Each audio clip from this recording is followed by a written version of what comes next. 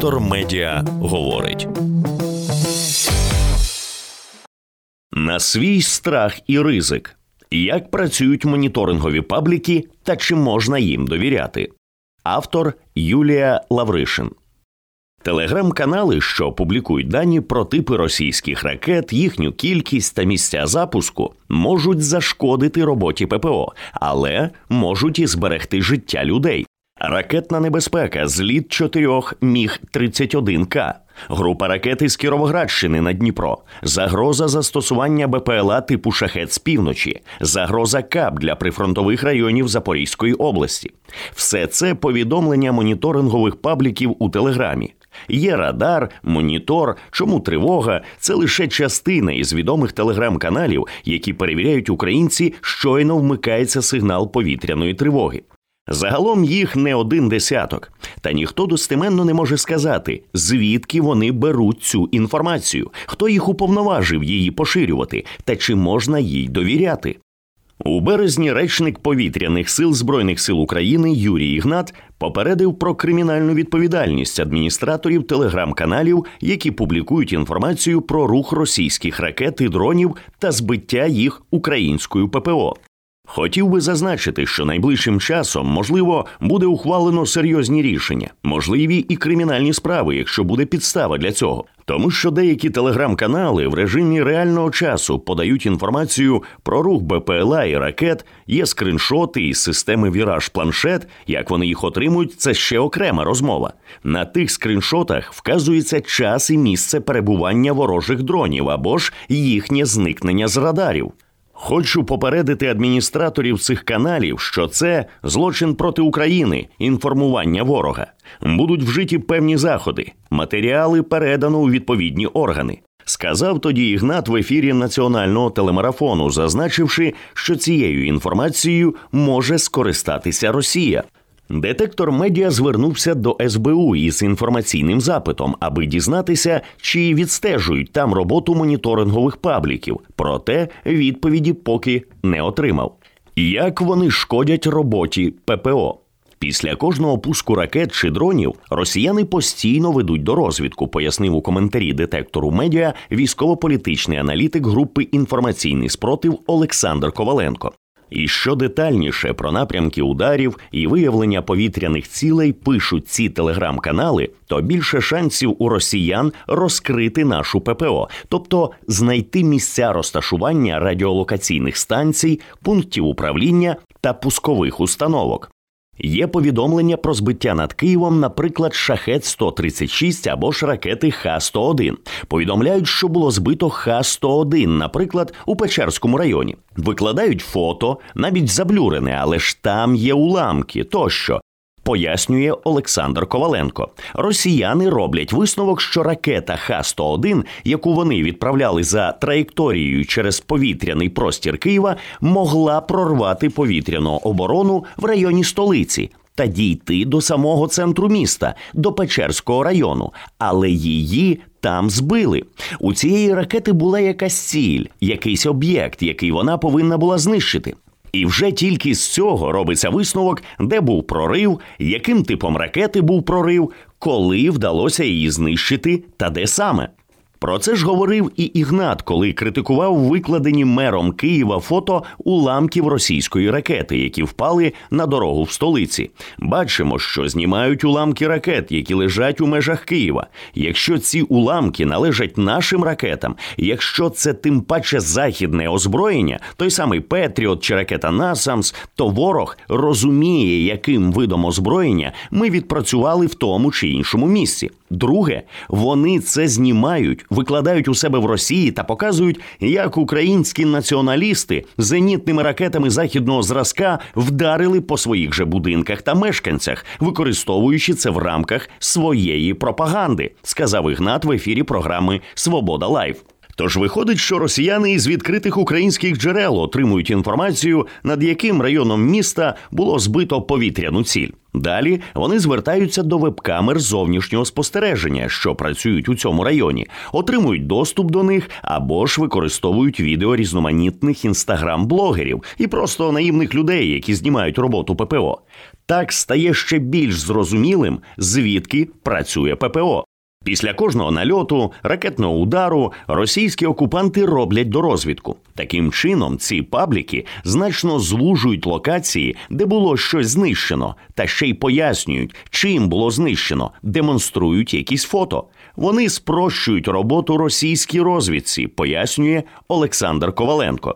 Навіть найдрібніша інформація може дуже серйозно ускладнити роботу ППО та полегшити росіянам їхні завдання, каже в коментарі детектору медіа військовий журналіст і речник Української добровольчої армії «Південь» Сергій Братчук. За його словами, навіть інформація про іранський шахед, чий маршрут планують іще при запуску і він незмінний, може розкрити роботу ППО. Саме тому не можна давати ворогу можливості зрозуміти, ніде він був збитий, ніде його засікли. Якщо пабліки чітко вказують маршрути ракет, то це розкриває роботу ППО. Яскравий приклад, коли почали публічно повідомляти, що ворог використовує рельєф місцевості і що шахеди полетіли над Дніпром. Росіяни, коли це почули, саме так і почали робити. То кому ми зробили краще? Ми підказали їм, де ті шахеди важко дістати, пояснив Сергій Братчук. Був час, пояснив Юрій Ігнат детектору медіа, коли ці пабліки справді повідомляли надто деталізовану інформацію і цим створювали серйозні проблеми для повітряних сил. Вони викладали в режимі реального часу інформацію, що ракети увійшли в Харківську область, працює ППО. Писали, що, наприклад, 2 ракети збито, а 2 летять на Суми. Потім, що зникли з радарів, показуючи, де вони були і де зникли. А потім, через 10 хвилин, що ракети з'явилися на радарах у Київській області. Тобто вони показали ділянку, де ми їх взагалі не бачили. І тоді росіяни можуть розуміти, де є дірка в ППО, каже Юрій Ігнат. Ракети намотують кола, щоб заплутати, щоб максимально ефективно просочитися, наче знайти дірку в паркані. Ми теж переміщуємо ППО, засоби виявлення. Ракети і дрони створені для того, щоб долати систему ППО. А вона в нашому випадку робить неможливі речі. На рівні закону вплинути на такі канали можуть тільки правоохоронні органи. Але Ігнат каже, що спробував словами достукатися до їхніх адміністраторів, коли вже накипіло.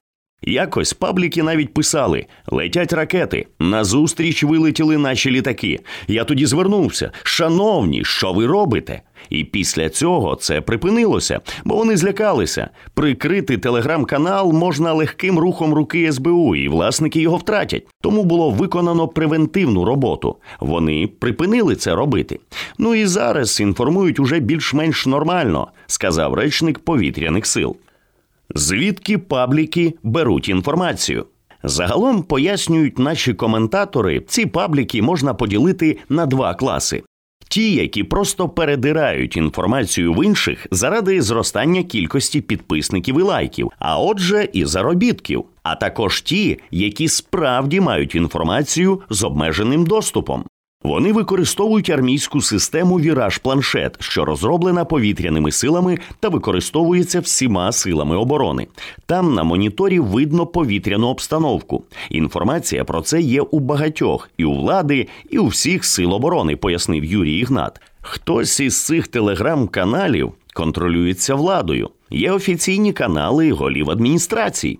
Наприклад, телеграм-канал «Ніколаївський Ваньок», який публікує різну інформацію про війну, новини, а також інформацію про повітряні атаки і станом на 13 червня налічує понад 800 тисяч підписників, соцмережі та джерела детектора медіа пов'язують із головою Миколаївської обласної військової адміністрації Віталієм Кімом. Достеменних доказів цьому немає, Але є багато ознак, які можуть про це свідчити. Наприклад, у вересні 2022 року Кім повідомив у своєму офіційному телеграм-каналі, що викупив у окупантів бронеавтомобіль «Тигр» за $5000. Менше ніж за годину цю новину опублікував і ніколаївський Ваньок. І саме цей телеграм-канал першим виставив скріншоти з телефона Кіма із підтвердженням грошового переказу. У коментарі херсонському виданню «Кавун Сіті» у березні 2023 року генерал-майор ЗСУ Дмитро Марченко, який керував обороною Миколаєва, сказав, що завдяки саме цьому телеграм-каналу на окупованій Херсонщині діяла розгалужена інформаційна сітка, за допомогою якої партизани передавали силам оборони важливу інформацію про місця дислокації ворога. Іншу частину моніторингових пабліків, за словами наших спікерів, ведуть самі військові, які також мають доступ до віраж-планшету. Адміністратори низки таких пабліків анонімно підтвердили детектору медіа цю інформацію, давши зрозуміти, що вони не уповноважені офіційно повідомляти таку інформацію, але роблять це для зручності людей. Щодо мети ведення каналу, то відповідь проста. Це захист людей. Це єдина і основна мета. Наприклад, лунає сигнал повітряної тривоги, а умовний Андрій з Вінниці не хоче спускатися в укриття. Але прочитавши, що ракета летить саме в напрямку його міста, він уже туди піде. Нам приходить безліч повідомлень із подяками за своєчасне інформування. Деякі навіть про те, як наші повідомлення рятували життя, сказав детектору медіа адміністратор одного із моніторингових каналів. Щодо претензій від командування повітряних сил, то це важко назвати претензіями. Це більше порада щодо правильності інформування населення. Ці поради було виконано, і, як ви бачите, жодних претензій до телеграм-каналів більше немає. Речник повітряних сил Юрій Ігнат, хоч і не рекомендує жоден із цих пабліків і все одно закликає найперше зважати на офіційні джерела, та все ж визнає, зараз вони дають більш-менш достовірну інформацію. Про це він сказав не лише детектору медіа, а й нещодавно публічно в етері національного телемарафону. Довіряти чи ні? Головне питання. Ніхто із співрозмовників детектора медіа не береться рекомендувати бодай один із моніторингових пабліків. Перше і найважливіше, що треба зауважити, довіряти можна тільки офіційним повідомленням. І навіть якщо інші майданчики в соціальних мережах публікують інформацію, що збігається з інформацією офіційних структур, то це ще не означає, що всьому, що вони публікують, можна на 100% довіряти, сказав Олександр Коваленко. Він пояснює, що ще до 2014 року Росія розпочала інформаційну війну проти України та за допомогою різних каналів передачі інформації почала поширювати свої маніпулятивні наративи, а інтернет і соцмережі стали зручним майданчиком для цього. Росіяни створювали, особливо протягом останнього часу, багато інформаційних майданчиків, які вдавали, що їх ведуть нібито українці. Вони інтегрували інформацію про Україну та про війну в Україні в ці майданчики. Потім з їхньою допомогою відбувалися вкиди зовсім іншої інформації, яка дискредитувала когось. Або ж вони розповсюджували якісь фейкові маніпулятивні повідомлення. Тобто ми перебуваємо в умовах інформаційної війни. Ось саме тому я завжди зауважую, довіряємо тільки офіційним повідомленням. А от уже з офіційних повідомлень можна робити висновки про продуктивність роботи протиповітряної оборони, про ситуацію в росіян із ракетами тощо, пояснив він.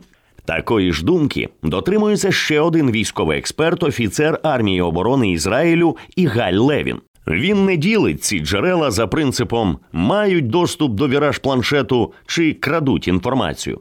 Будь-які джерела я не ділив би на білий і небілий список, а зважав би, офіційне чи неофіційне це джерело.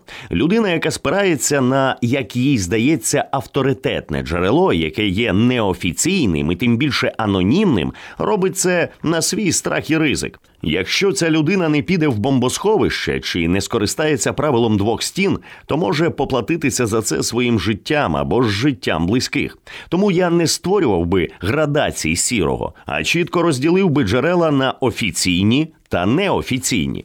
Неофіційні – це ваше рішення, на ваш страх і ризик. Я цього не вітаю, сказав Ігаль Левін у коментарі детектору медіа.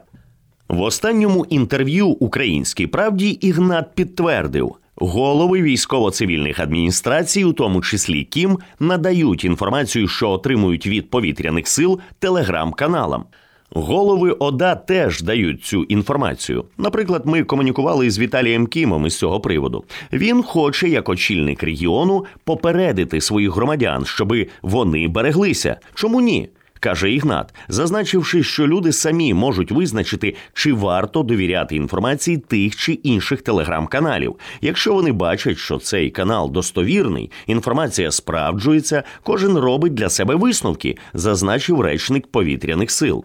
Головна перевага моніторингових пабліків – це розуміння часу підльоту ворожої повітряної цілі. Якщо людина перебуває вдома і в цей час вмикається сигнал повітряної тривоги, то вона має йти в укриття. Але якщо вона бачить, що ворог запустив саме балістичні ракети, час підльоту яких лічені хвилини, то вже може розрахувати, чи встигне дійти до укриття. Якщо ж ні, то безпечніше залишитися дома та скористатися правилом двох стін або ж спуститися на нижні поверхи, якщо мова про багатоквартирний житловий будинок. А щодо того, хто мав би це повідомляти, Сергій Брачук сповідує принцип «не можеш побороти – очоль», маючи на увазі, що в ідеалі влада мала би подумати про запровадження чогось подібного на офіційному рівні. Якщо ця інформація потрібна суспільству, то має бути офіційною. Це питання не для дискусій, а для прийняття єдиного рішення. Як варіант, подібний паблік має бути офіційним, але треба продумати, наскільки це буде юридично законно, наскільки це допустимо із точки зору безпеки та інтересів війська. Можливо, варто повідомляти хоча б, що не просто повітряна тривога, а що саме летить і приблизний час підльоту, пропонує він. Та головне, зазначають усі коментатори, люди повинні усвідомити, що повітряні атаки – це реальна небезпека, навіть за наявності щільної ППО. І тому сигналами тривоги в жодному разі не можна нехтувати. А вірити чи ні моніторинговим паблікам – це особиста справа кожного. Детектор медіа говорить.